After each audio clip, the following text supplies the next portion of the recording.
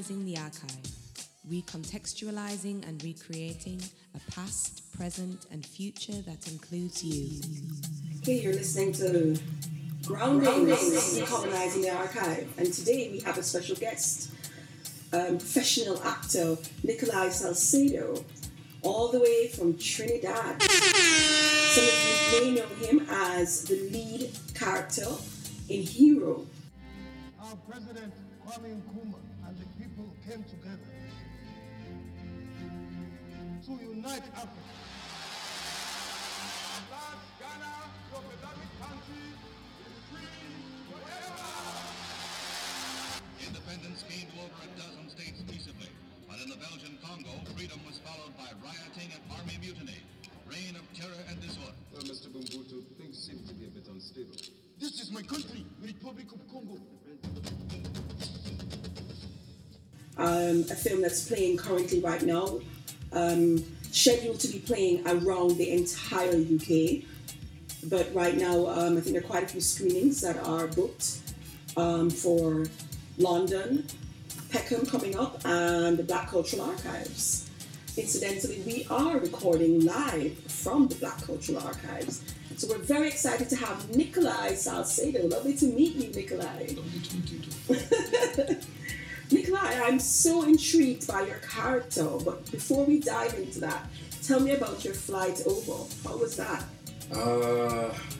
Uncomfortable. Very long legs, and the seats were very, very close, and this guy sitting in front of me that kept reclining his seat, so it made it a little more tough. But the food was great, and service was decent. 2 bottles of red wine. Oh, yeah. I was a happy guy. Okay, great. And then you arrived here in Brixton. Yes. What's that been like? I love Brixton. I mean, since the last time I was here, Brixton was really my space to kind of hang out. I find it's a very cultural space, and like I always tell people when I go to a different country, I like to go where, how should I put it? The excitement, the culture is. Yeah, where the people themselves are, and where you get like an actual sense of what exists. I don't like staying in hotels. I don't like staying upscale. I like to go where it's like, street level. It Really? just feels a bit more like people can be themselves. Lovely. And coming from a place like Trinidad, where it's not where you can speak. Yes, you can speak your mind. Lovely. Yeah. Yes. So I love Brixton. Oh, fantastic. And I know you've been here before. Yeah. Have you noticed any changes in Brixton? Some. I mean, I came this time and I'm kind of like, hey, this place still exists. And, it's pretty much the same. I think the shell is the same. I've noticed, slight difference, I guess, in demographics, maybe, or whatever. But, more or less the shell is still there. I still feel like, the same space.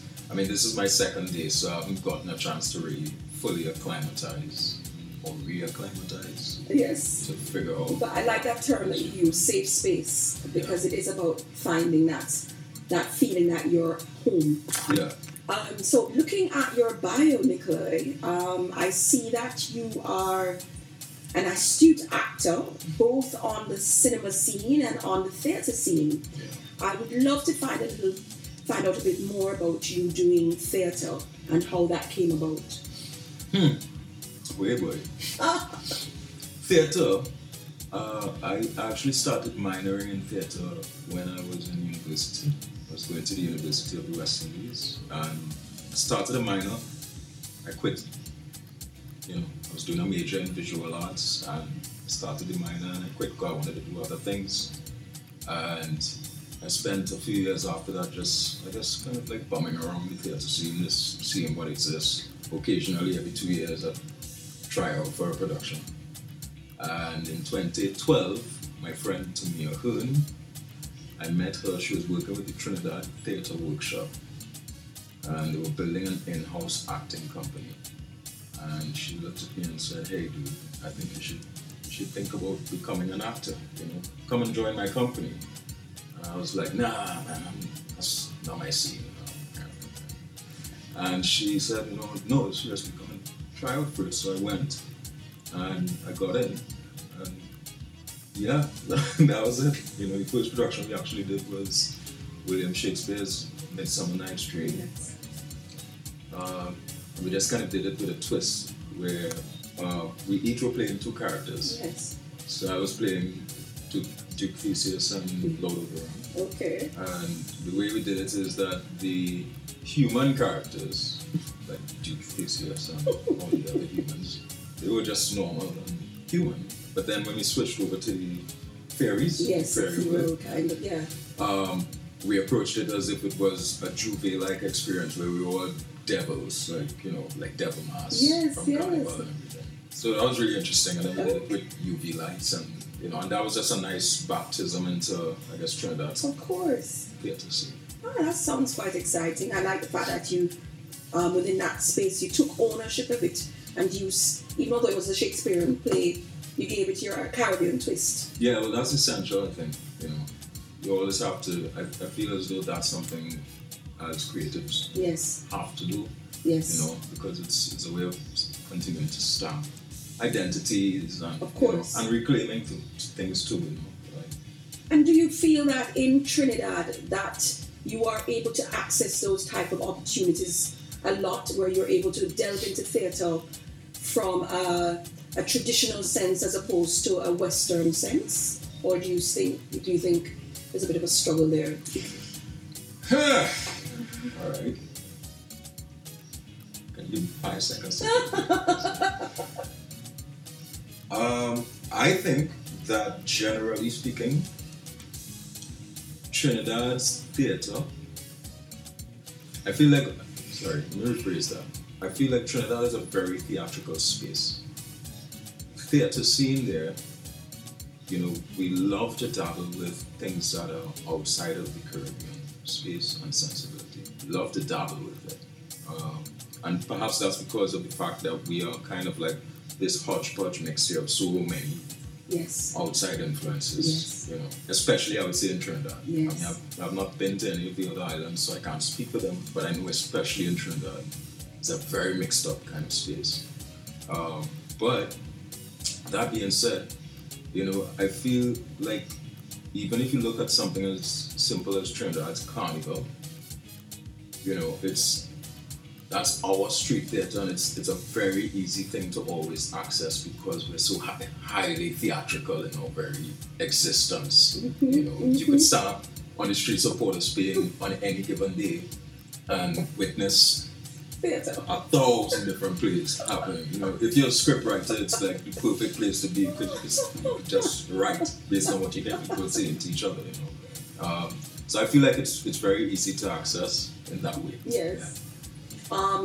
Because tell me a little bit more. So there are two questions jarring at me. So I know your last name is Salcedo, which has a very Spanish derivative, and that goes back to what you mentioned about Trinidad being this mixture, this vibrant mixture of different cultures. Just give me a little bit about that. Tell your audience just a little bit about that mixture about in Trinidad and your name. Tell them a bit about your background with that. All right. I tell people all the time that Trinidad and Tobago, and I guess Trinidad especially, being the bigger of the two islands,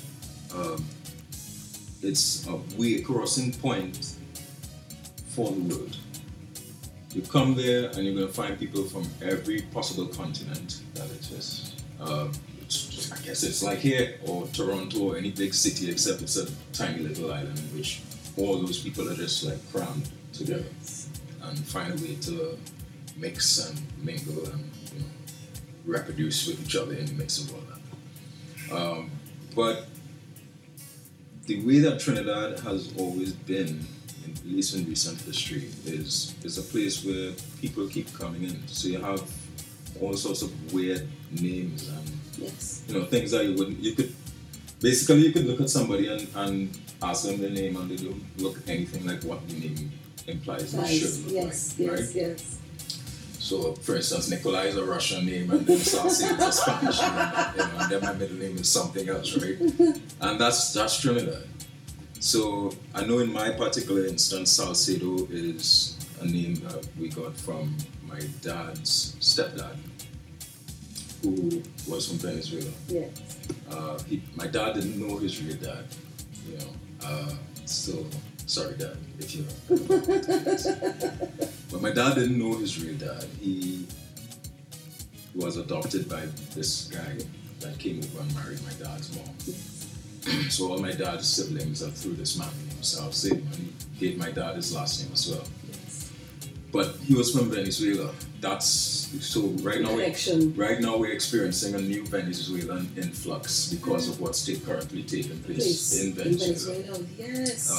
But so we have a lot of people who complain, just like I guess Trumpians who like these immigrants coming to our country and all these sorts of things. I feel like that's a universal concern is people having too much of an influx of new people into your space. But Venezuelans have been there for so long. You know, we were once part of that mainland. Yes, of course. Right? In terms of before the land bridge fell through, right? So, Venezuelans have been there for so long. Chinese have been there from, indentured laborers, yes. Indians, indentured Africans, yes, Europeans, indigenous peoples, Trinidad is a really, I guess, a nice little microcosm of a larger global experience of human migration, whether forced or, willing. Windrush Time Capsule and African Tales from the Hip. 2 plays, one astounding moment in time. October the 24th to October the 27th. Get your tickets early on decolonizingthearchive.com. Okay, well, this is very exciting because on that note, now we're going to go a little bit more into your character. Okay. And I'm very excited to kind of learn a lot more about you and the character. So, when you were first approached to be Alric Cross, had you heard of this character before? I think I probably heard his name a couple times. Literally a couple times. But not in any detail? Not in any detail, and I didn't know anything about him. And would you say that Trinidadians on a whole possibly did not know about this particular heroic figure? I wouldn't say that necessarily. I think younger people might not have known who Alric was, but I think generally it's when I was approached about doing the film and I started, that's when I started to realize how many people actually knew who Alric was. Because he was really, really instrumental in a lot of things in developing how Caribbean law, and the Caribbean Court of Justice, and he was really instrumental in developing a lot of things for us. Yes. So I guess the older generation is very intimately familiar with who Alric Cross was. Yes. I think the younger people are younger people. So, what questions about culture did this film raise for you? Because what immediately jumped out at you in terms of culture and? I don't know. I know that Alric was an ardent lover of our culture. Steel pan, I'm not sure if he loved carnival as well, but I know he really was into culture. But I think what affected me personally was coming face to face with certain traits that I believe to be very Trinidadian. There's a kind of inherent diplomacy about the way we approach the world. I don't know if it's because of the fact that we have been forced to be diplomatic all our lives, having so many different kinds of people around you that you can't really say, go away, For instance, I first stumbled upon this thought when I came here the first time. Yes. And I noticed, like, on one of the streets somewhere in Brixton here, there was this section where I just saw, like, people that look Asian, Oriental Asian, right? And I was like, starting to realize that's interesting.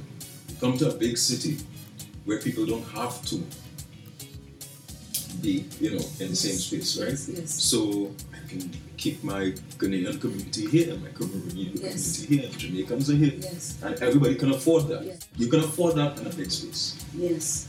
In a small space, you can't.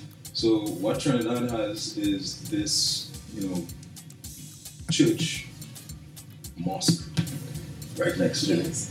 So you know how a mosque is, they wake up and they have the what's in giving the call to prayer Yes. out loud. Nobody cares because that's what we know, man. They give their call to prayer and our church bells ring and Yes. the Hindu temple is right there and everything just is just jump. Yes. Together. Married. Yeah. So for me, I think when I started like researching the character of Ulrich, I kind of came face to face with this, diplomacy. But then there's also a boldness, Yes. right? There's a heavy boldness to being, I think, Trinidadian and at large Caribbean. Yes. Again, we're all coming from islands in the Caribbean. We're all living these very forced interactive lives. Yes. And if you look at the history of the space too, it's very much, full of rebellion, full of Yes. revolutions. Yes. All these things kind of bubble and build and are born Yes. from where we are. Us being, I guess, the laboratory of slavery. Yes. That's where they practiced all of their slave-making techniques and then exported that to the US and other parts of the world. But that's what I kind of came face to face with in studying the character culturally, what it means to be Trinidadian. So I came here the first time, for instance, in 2014. Yes. And, I was a very shy person, and I'm still a very shy person, but I had to learn this guy. Yes. And in learning him, I kind of, had to come out of my shell a bit and understand how to talk to people and, smile with people sometimes. And, those things kind of made me realize that what Ulrich and all of his friends were doing and living, especially in a time like the Windrush generation, Yes. when you're facing That's right. all of those obstacles, Head on. right, Yes. in a society. I mean, I know we still have them, Yes. but they're not as blatant, Yes. right? Yes. Like I'm here now and, a white guy might watch me and be like, hey man, I don't know. Yes. Hello, whatever, I don't Yes. know. Whatever the accent is, right? But they could watch me now and do that. Yes. And in general, that's the response I'm gonna get.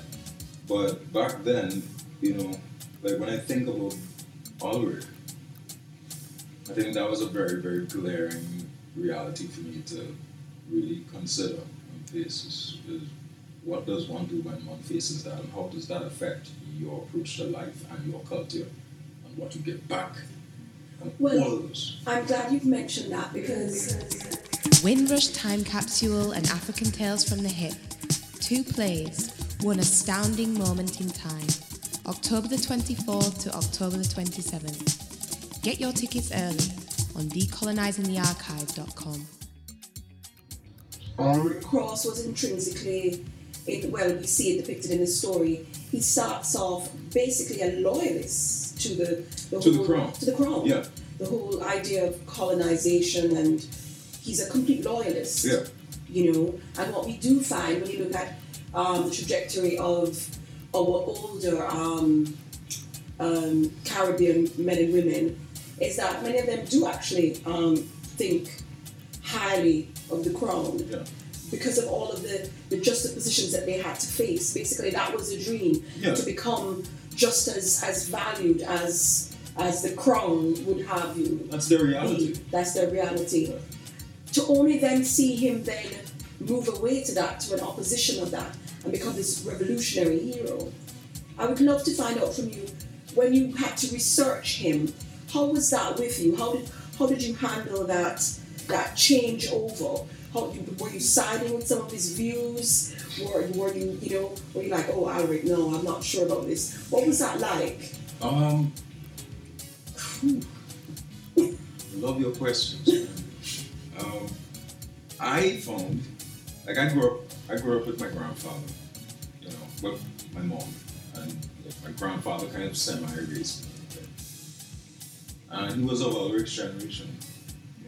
So for instance, when I first got chosen to do the part, I asked him questions about what life was like in Belmont back then. Because he was also born in Belmont. Okay. He said he knew Ulrich's brother or whatever.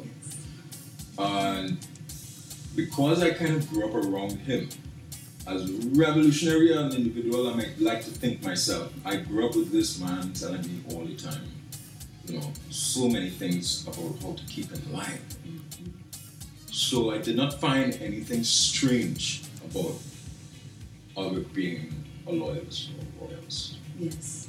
I found that it was totally in keeping with what I guess anyone born in that time period in that location would generally tend to think, at least until they reach a certain point in their life or had gained a certain amount of experience in their life. Yes. Which is what happened to him, I think. Yes. Because the thing for me, it just made a lot of things made sense, even the way he changed and the timing in which he changed.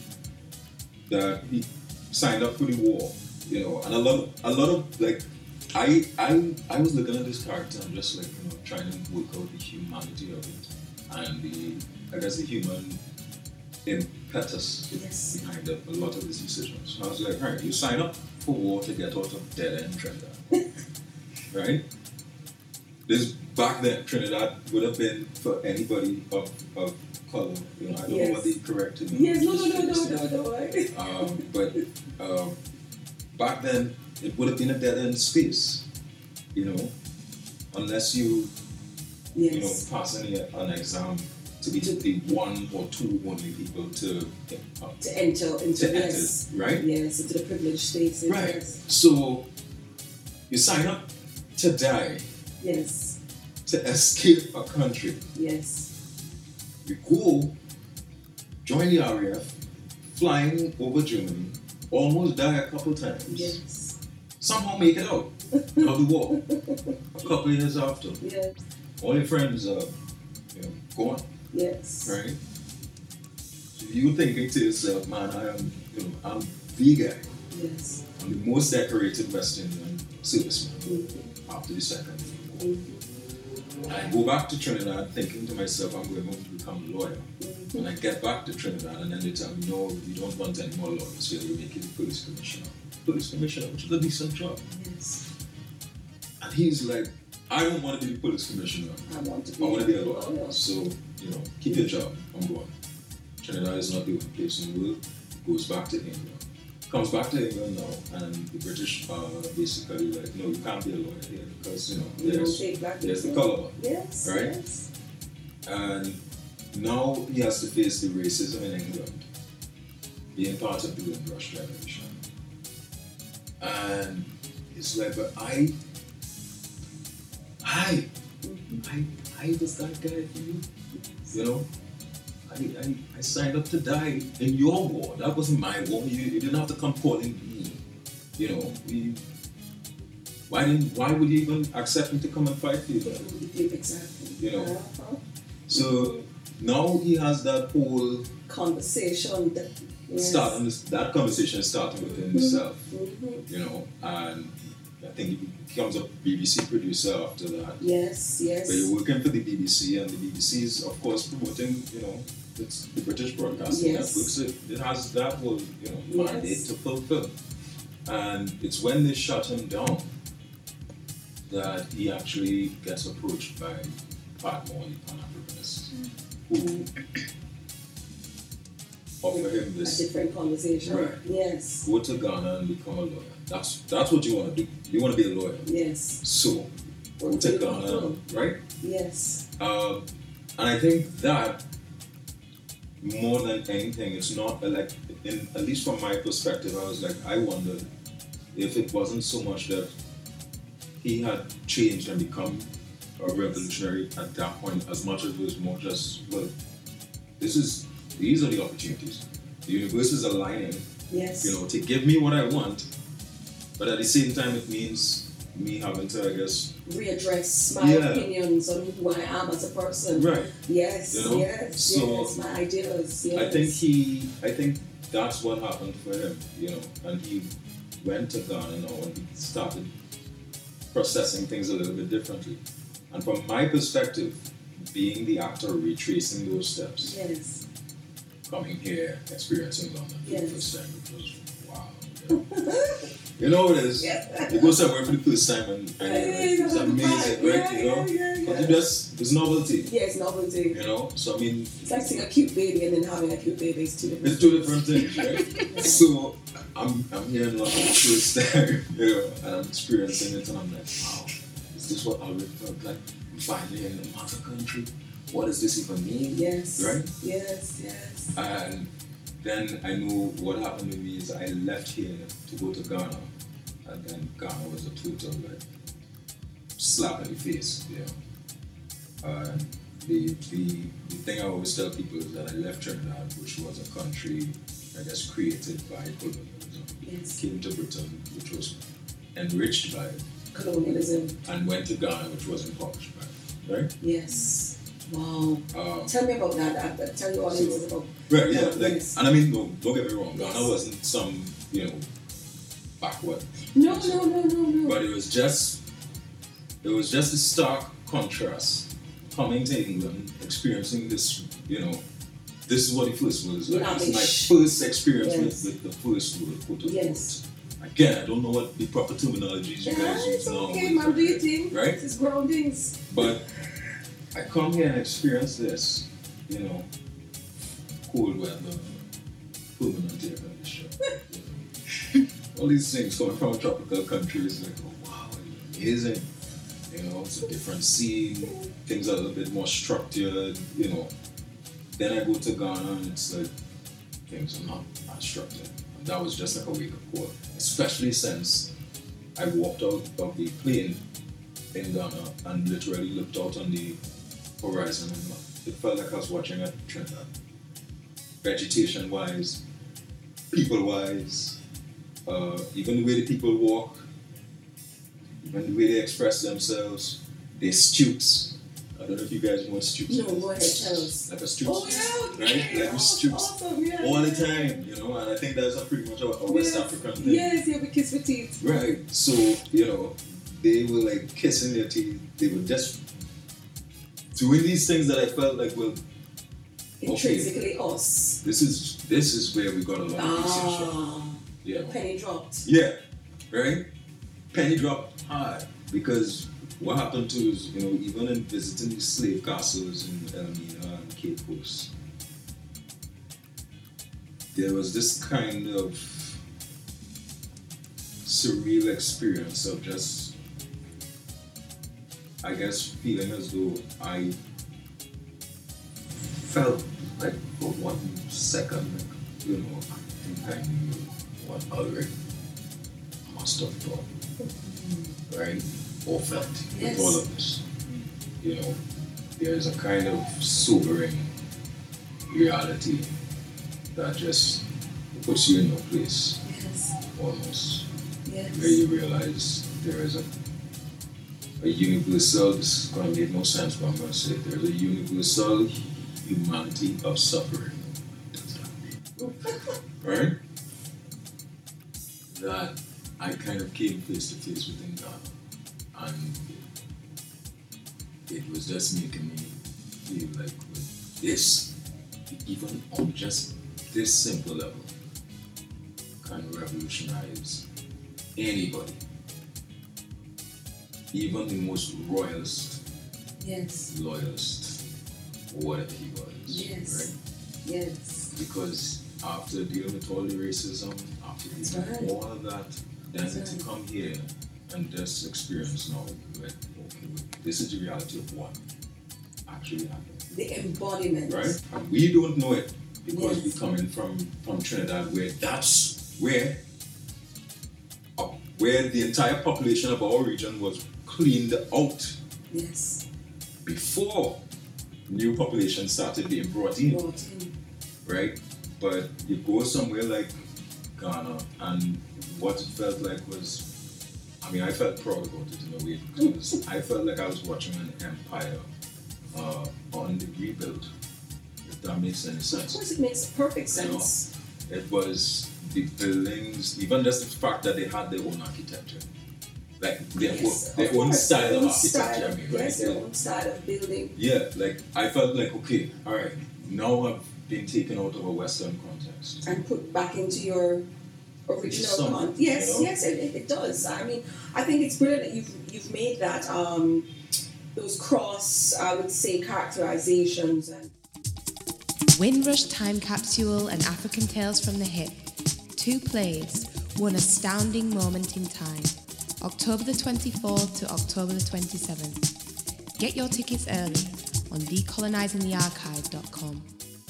because what you've also done brilliantly is displayed how you yourself, the journey was with you, Right. and it came across in Alaric as well. Yeah. But you were able to learn through Alaric's eyes, in a sense, for yourself, Yeah. how Alaric must have felt being, a person who was a colonial loyalist, all of a sudden being seen where his origins would have started their story. Yeah. Where his origins would have even started to have ideas about how they should live. And then seeing it from a sense where here it is, you've gone and fought for a war for a group of people who've done this to your original group of people Right. and taken from the land. Yeah. And that contrast, the mad contrast, what they should live. And then seeing it from a sense where here it is, you've gone and fought for a war for a group of people who've done this to your original group of people Right. and taken from the land. Yeah. And that contrast, the mad contrast, would create a revolutionary in anyone, even if it's just in spirit. Yeah. Because I mean, I did know that Alaric wasn't, he wasn't a gun-toting revolution. He wasn't like an army. No, he wasn't. And I don't even think he believed in that kind of No, revolution. I didn't get that in the film. And for me, that was a beautiful thing. It was like Padmore and Alaric were both about, I think, a revolution of the The mind, decolonizing the mind. Yeah. Yes. Like creating, like the fact that they were working on a constitution for the United States of Africa. That's right. Of Africa. Even things like that. It From was like, back then. yeah. Exactly. Yes. Because that's the important thing. That's the real you stuff. could pick up as much guns as you want, but truth be told, if somebody else has a more powerful gun, you could pick up a gun, but they're gonna gun you out, right? Yes. So it's not about the gun. That's right. It's about how do you put things in place, I guess, on a policy level, on an institutionalized level. How do you actually flip Make that an script, impact. right? Yes. Yeah. So would you say that in regards to learning about Alaric Cross, that the archives of this gentleman, they were accessible? Or did you find that you had to delve into finding out the him? You more had to travel to the spaces in which he delved into, kind of have more conversations with the possible kind of persons he would have had. Was it more an embodied discovery, or was it more a discovery where you looked through papers and read a plethora of books? Well, it was both, and I wouldn't want to sell it as though I did the majority of the research. The majority of the research was actually done by Frances Ann Yes. Sullivan, right? She was the writer of the script. She was the person who, it was still baby. Yes. But it was both. There was some paper research, sure. I know for me, I was watching, she did like hours of interviews with Alaric when he was dying. In his last couple of years, I guess. And so I never met Alaric. I was watching interviews about it to find out information about his life. And to observe the man, see what kind of personality he was, do such things. But even outside of doing that, a vast majority of things we found out on the road.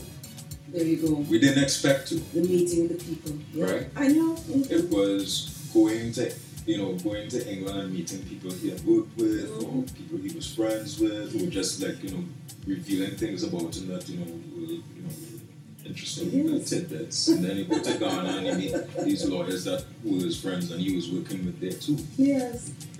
And they were like, well, yes, Alaric and I worked together wherever, for Quantity or whatever, this and this. And you just start to realize that more. Because this guy lived for 90 93 years, I forget at this point. Yes. But it's just a full life. Coupled with that, even up to the point of, leading up to prepare to finish the film now, Yes. You're still discovering new little pieces of information Yes. about CIA involvement or MI6. So, whichever secret Yes. organizations and what they were doing and all these sorts of things, we were just like finding out new little pieces of information, who he was talking to, who house he visited, and what happened at that house when this person got assassinated, blah, blah, blah. This one was his friend, that person got dropped down too, and he started to realize that Ulrich was really in the thick of things, Like he was part of a movement that was really pushing for change. And they were, I guess their lives were in a lot of danger. But as somebody put it, somebody from that generation was actually like, nobody thought about how much danger they were in because of the fact that they didn't think there was anything, nobody thought there was a big deal about it. Like, at least for them. Yes. They didn't think, well, man, this is not a big deal, it's just the truth, Yes. That's the truth, You're pressing us. Not saying anything controversial, The laptop is black. Yes. Right? So they were just going about it like that. But meanwhile, they were like eyes on them, and we were just like in the middle of the Ghana experiences when we're finding out about 100 different things, and it blows your mind really, to find this out while you're trying to I guess produce the film. Yes, of course. You're trying to just go through the experience and you're finding out these new things, which kind of coloring how you're approaching what you already know. So would you say that your access to the information was fairly accessible because Francis had done the plethora of work? Yeah. Okay. Definitely. Okay. And then, like, we would also talk a lot, Yes. because me and Francis would have to, I guess, being the lead actor. Of course. We would have these little power sessions where we would sit and talk, and she would ask me to go under, close your eyes, deep breaths. Because, her approach, which I have to be really grateful for, her approach is far more collaborative. It encourages you almost to channel the character rather than act it. So it was more about close your eyes, breathe. What's your name? It's not like what year were you born? How many siblings you have? Okay. And each time you're meeting for a day, and you're probably doing that process about 10 times. And each time it's like, tell me about your mother. Nice. This time, tell me about... So an embodiment then, I love Yeah. that. Yes, an embodiment. Francis did a lot of research and handed this to me, and I had to now internalize this and basically regurgitate it back to her. Yes. In my own voice. So in a way, it was almost like, I remember telling somebody, it was almost like Francis wanted me. It felt like Francis wanted me. Sorry, I must speak to Prof. Francis. It felt like she wanted me to put myself back in that time period. Of course. Give myself a different name, different life experiences.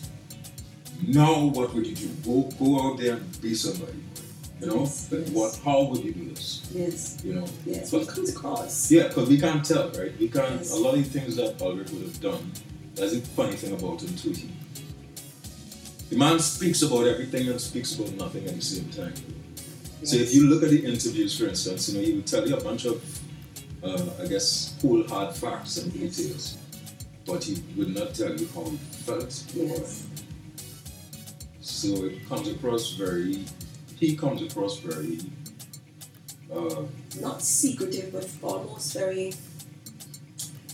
Yeah, it's not secretive, because he has this big smile on his face, a very charming guy. Wouldn't you say, though, that's a skill that I find quite a few Caribbean people... I think it's that generation. I think it's that generation. Because I have met a few that I've interviewed. Yeah. And I'm just like, I think I've gotten a lot of information, but I leave it, but you haven't actually... No, they haven't. Yeah, because my grandfather was the same way. You know, it was the same thing. They can speak about everything, Yes. but they don't tell you how they feel.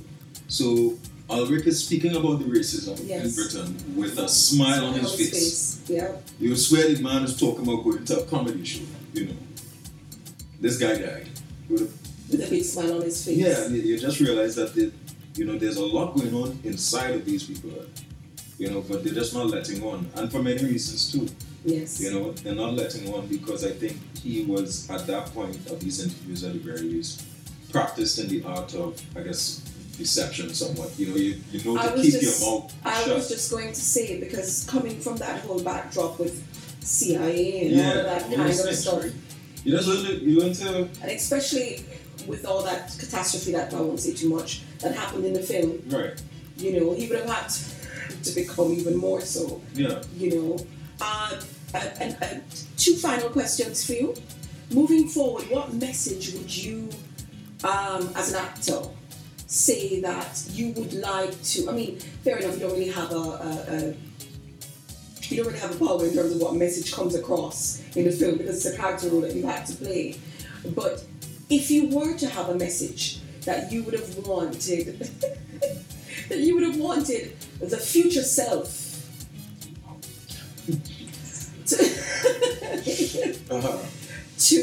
to send to young Africans and Caribbean persons, and I guess a message also to the elders who are still alive. What message would that be in terms of culture and you doing this part? Because I feel this part must have been with the fact that you went through all of that. You traveled through 3 different settings in terms of countries, and had to delve into a man that basically, believe it or not, was playing a pivotal role in the politics that we know now as Pan-African history. A pivotal role, this man. He was there when all of it happened, when all of it declined, when the assassinations were going down. He was playing that pivotal role.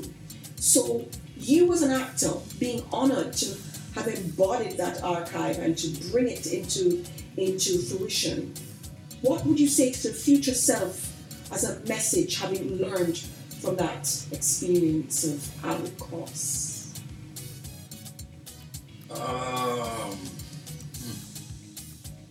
Take a minute. I don't know. I think maybe the only message I've ever felt with this film, it's time for African peoples to come together and be bigger than themselves.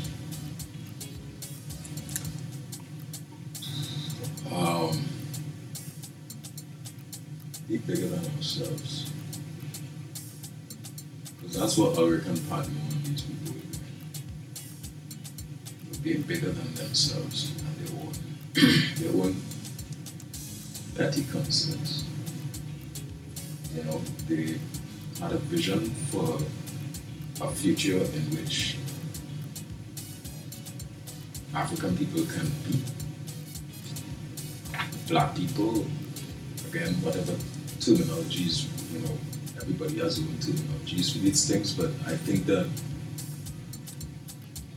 that's something that is sorely missing. And it's funny because I think that from the moment African peoples actually lock that as a general thing, I mean, you'll always have the exceptions, but right now, that's the exception, right? And I feel like once, as a mass, we start doing that, then there's actually no telling what we could actually be achieving, economically and spiritually, emotionally, healing families, healing our societies and our communities. That's a very important thing, because that's how we get more others. That's how we get more children who can stabilize as they grow, stabilize their minds as they grow and become equal and highly productive members of society. Yeah. That's a beautiful answer. I think that's brilliant. And considering that we're doing theatre, a good question to put up to all the thespians out there. So how long are you going to be in England? 2.5 months. This is great. 2 months. So, I guess, yeah. would you be up for doing theatre? I talked to a bunch of other theatre actors. Yeah, man. Okay, so Yeah. you heard it first on the DTA Groundings radio show that we are going to have Nikolai Salcedo doing an actor's masterclass. Yeah, with African Tales from the Hip. Oh my God. So we are honored, aren't we? Aren't we? Yeah, listeners. Nikolai, thank you. It's been wonderful speaking to you. We could go on for hours. I know. But you know, it's going to continue because we're going to meet with Francis and have another side of the conversation. And this is great. Yeah, it was. Really, I'm actually very honored to be able to have this conversation. And I'm honored you came. And I love your questions. Your questions are like your actual like concepts behind your questions. It's spot on. A lot of times you can get into interviews and people ask things that are, I guess, pretty standard, and it kind of just feels like you just regurgitate the same information. The way you phrase it, it's kind of encouraging me to. Oh, you must, because you were brilliant. Thanks, man.